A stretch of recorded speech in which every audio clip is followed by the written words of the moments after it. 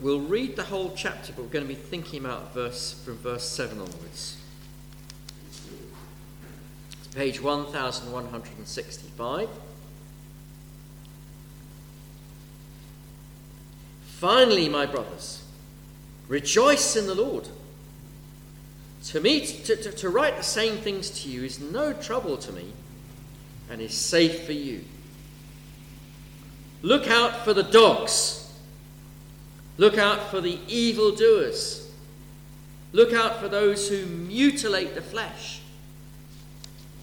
For we are the circumcision, who worship by the Spirit of God and glory in Christ Jesus, and put no confidence in the flesh. Though I myself have reason for confidence in the flesh also. If anyone else thinks he has reason for confidence in the flesh, I have more.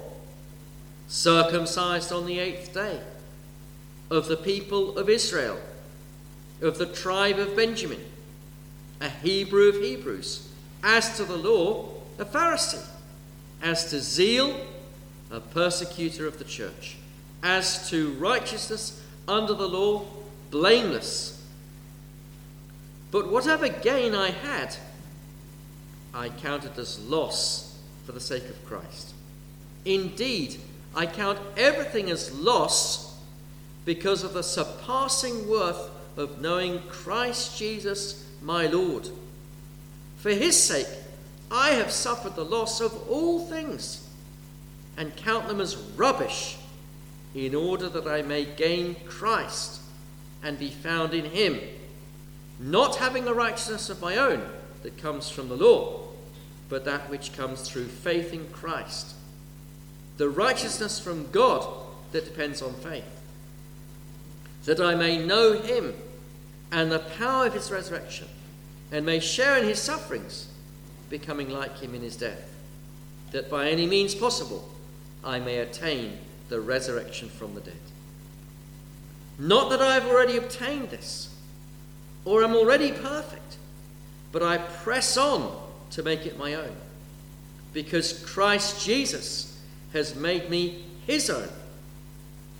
Brothers, I do not consider that I have made it my own, but one thing I do, forgetting what lies behind and straining forward to what lies ahead, I press on toward the goal for the prize of the upward call of God in Christ Jesus.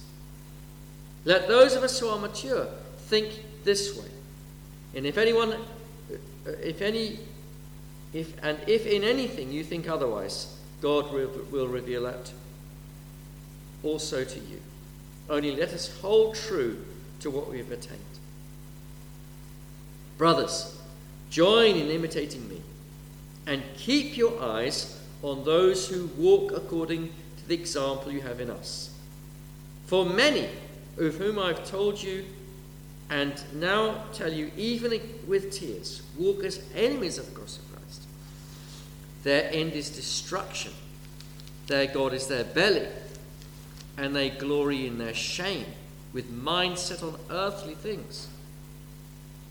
But our citizenship is in heaven, and from it we await a Saviour, the Lord Jesus Christ, who will transform our lowly body to be like his glorious body, by the power that enables him even to subject all things to himself. Therefore, my brothers, whom I love and long for, my joy and crown, stand firm thus in the Lord, my beloved. Well, let's pray. Lord God, thank you for the opportunity that we have this evening to think about your word. Lord, please help me to be able to bring out from your word things that are going to be helpful for my brothers and sisters and my friends here. And Lord, please help us all to benefit from this word now. In Jesus' name, amen. Well, it's that time of year, isn't it, for New Year's resolutions. Have you made any? Of course, it's not a law that we have to make New Year's resolutions. It's a completely human tradition. But there can be some good that comes from them. I know of somebody, I won't mention his name, because it might embarrass him if he's listening.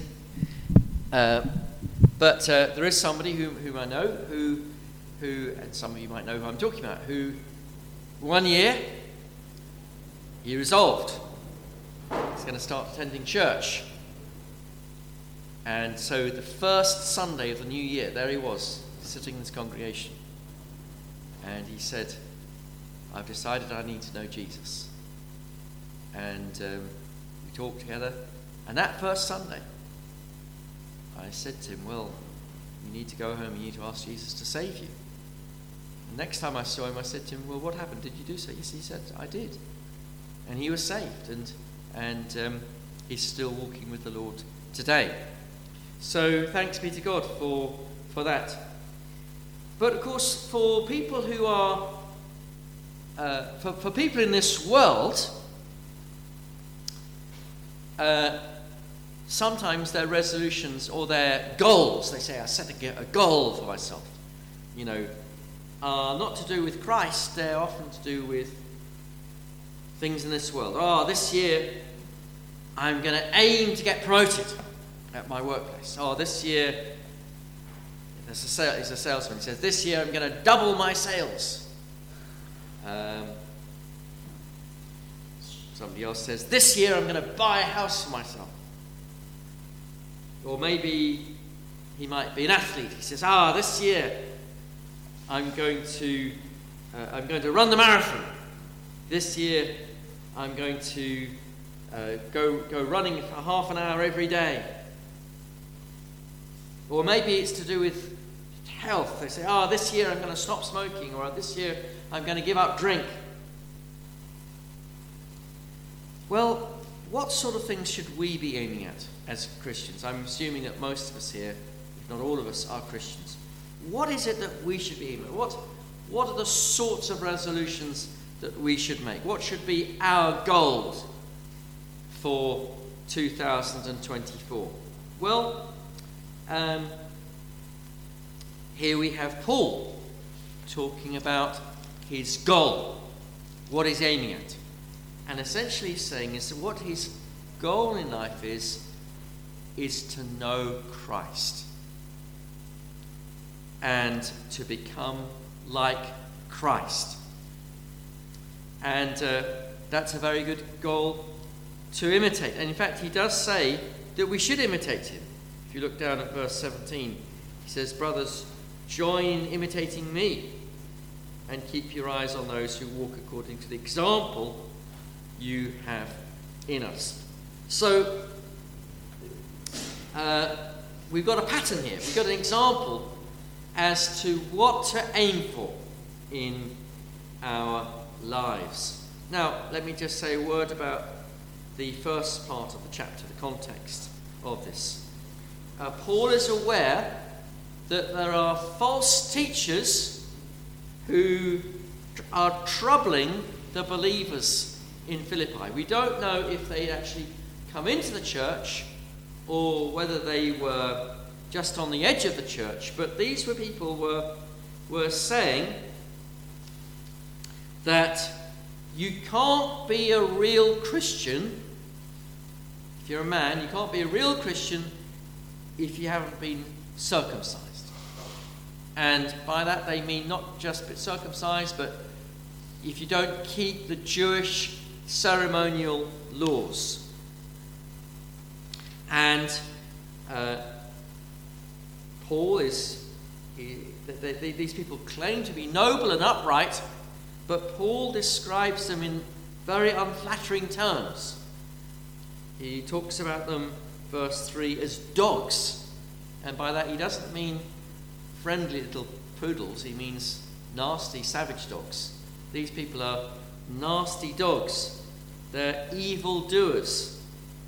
They are those who mutilate the flesh.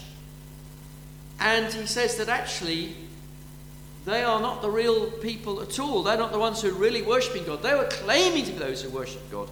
But actually, he says, verse 3, we are the circumcision. We who are believers, we are the ones who worship by the Spirit of God. We glory in Christ Jesus, put no confidence in the flesh. He's talking to Gentiles. How can he say to Gentiles, we are the circumcision? Well, because a true believer has been spiritually circumcised. And then he says that if you wanted to go by that method of relying on what man can achieve, he says, I can beat them hands down, basically. Verse 4, though I myself have reason for confidence in the flesh, I could play that game, as it were. And if I was to go by that based on my credentials, I'd beat them all. He says, if anyone thinks he has reason for confidence in the flesh, I have more. Circumcised on the 8th day, verse 5, of the people of Israel, of the tribe of Benjamin, a Hebrew of Hebrews, as to the law, a Pharisee, as to zeal, a persecutor of the church, as to righteousness under the law, blameless. He says, if it was a matter of getting to heaven through your works, I could do it. But he says, well, if anybody could, it would be me. But he says, I've come to realize that all the things I used to be so proud about are actually useless. And they are rubbish in comparison with knowing Christ. And then he goes on to talk about his great aim in life, which is to know Christ and to be like him. Well, as we think about this, I want to think about it under three main headings with a few subpoints. The main headings are this. Number one, what are the aims of Paul? Secondly, how he goes about fulfilling those aims. And then thirdly, he talks about examples. An example to follow, or examples to follow, and examples not to follow, which is to reinforce these points. So first of all, what his aims are. Well, he says his aim is to know Christ. To know Christ, he says, is more valuable than anything else.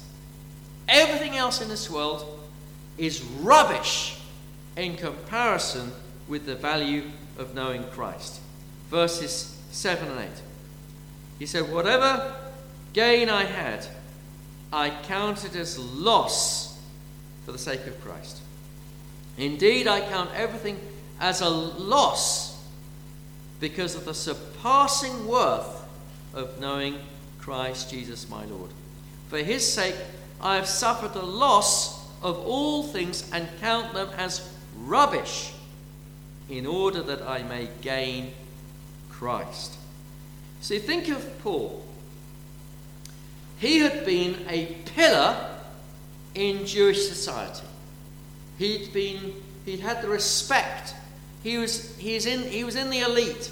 He was in the upper echelons of society. But because of his faith in Christ, he'd lost everything. He'd lost his position in society. He was now treated as a complete and utter outcast. He was hated by most of the Jews. He was constantly being persecuted. He'd lost all, pretty much, he was probably quite a wealthy man, lost all of that. He'd lost his status, lost most of his friends. You might think, Paul, what have you done? Why did you become a Christian? Look how you've lost out through becoming a Christian. But he says, for his sake, I've suffered the loss of all things and count them as rubbish. That word rubbish apparently means dung. I count the things of this world as dung in comparison with the value of knowing Christ. To me, he says, to know Christ is more valuable than anything else. Well, this reflects something which is a constant theme in Scripture of the great value of knowing God, the great value of knowing Christ. We read earlier from Psalm 63, God's loving kindness is better than life. Psalm 19 and verse 10 talks about how knowing the commandments of God is more to be desired than gold. Various places in the book of Proverbs also talk about the value of God's wisdom, more valuable than gold. Jesus talks, doesn't he, about how he uses the parable of the hidden treasure and the pearl of great price. Do you remember those parables? There was this man who was in a field and he came across treasure hidden in the field. And so he immediately sold everything he'd got and bought that field so he could get that treasure. And he wasn't worried about the fact he'd sold everything he'd got because, wow, I found this treasure. And that treasure, of course, is symbolic of Christ, knowing Christ. Or again, the merchant, is looking for pearls. He finds this pearl of great price that's for sale. He sells all he's got with great joy. He sells everything he's got in order that he can fund the purchase of that pearl. And he's not bothered about it because he's found something more valuable than anything else he's ever seen. And this is the teaching of Scripture, that to know Christ is more valuable than anything in this world. Why? Because of what comes with Christ. With Christ we have deliverance from going to hell. And instead a place in the presence of God forever and ever in the world to come. We have forgiveness of sins. We have peace with God. We have peace in our daily lives. We have the knowledge of the love of God. We have fellowship with other believers. And we will be able to enjoy the delight of seeing God forever and ever at the resurrection. What price can you put on that? To know God is vastly more valuable than anything else. And so his aim, he says, is to know Christ. His aim also, he says, is to know the righteousness that Christ provides. Verse 9. He says, and to be found in him, not having a righteousness of my own that comes from the law, but that which is through faith in Christ, the righteousness that comes from God and depends on faith. You see, these self-righteous Judaizers who are trying to get people, okay, you need to follow the Jewish law in order to be counted as righteous. No, he says, I've abandoned that method. My aim is to be in Christ. My aim is to have not my righteousness, but to be clothed in the righteousness of Christ. Now, of course, that's a one-off event when you first come to Christ. But we need to be strong in that. We need to realize and constantly remember that our righteousness is not, the righteousness that makes us fit to know God is not our own righteousness. It's not our own virtue. It's his righteousness that comes through faith. He says, I want to know this. I want to know that what makes me right with God is not what I've done, but what Christ has done for me by his death on the cross. This is the wonderful truth, that for us who believe, what makes us acceptable to God is not our efforts to live a good life. What makes us acceptable to God is the righteousness of Christ. But then there's a third thing as well, which is that he wants to experience the power of Christ in his life. Verses 10 and 11. That I may know him and the power of his resurrection, and may share in his sufferings, becoming like him in his death, that by any means possible I may attain the resurrection from the dead. He wants to know the resurrection power of Christ in his life. He wants to be like Christ. He wants to have the power of God flowing through his veins, as it were, and empowering him and enabling him to live a Christian life. Now, there's a bit of a question about the interpretation of verse 11 there. It says, that by any means possible I may attain the resurrection from the dead. Almost implying that we obtain the final resurrection from the dead through suffering and through our obedience to God. But we know that's not true, because our salvation is entirely by grace through faith. So what does this mean when he says that by any means possible I may attain the resurrection from the dead? Well, I think what he's actually talking about there is it's the same meaning of resurrection as he has in verse 10. That I may know him and the power of his resurrection.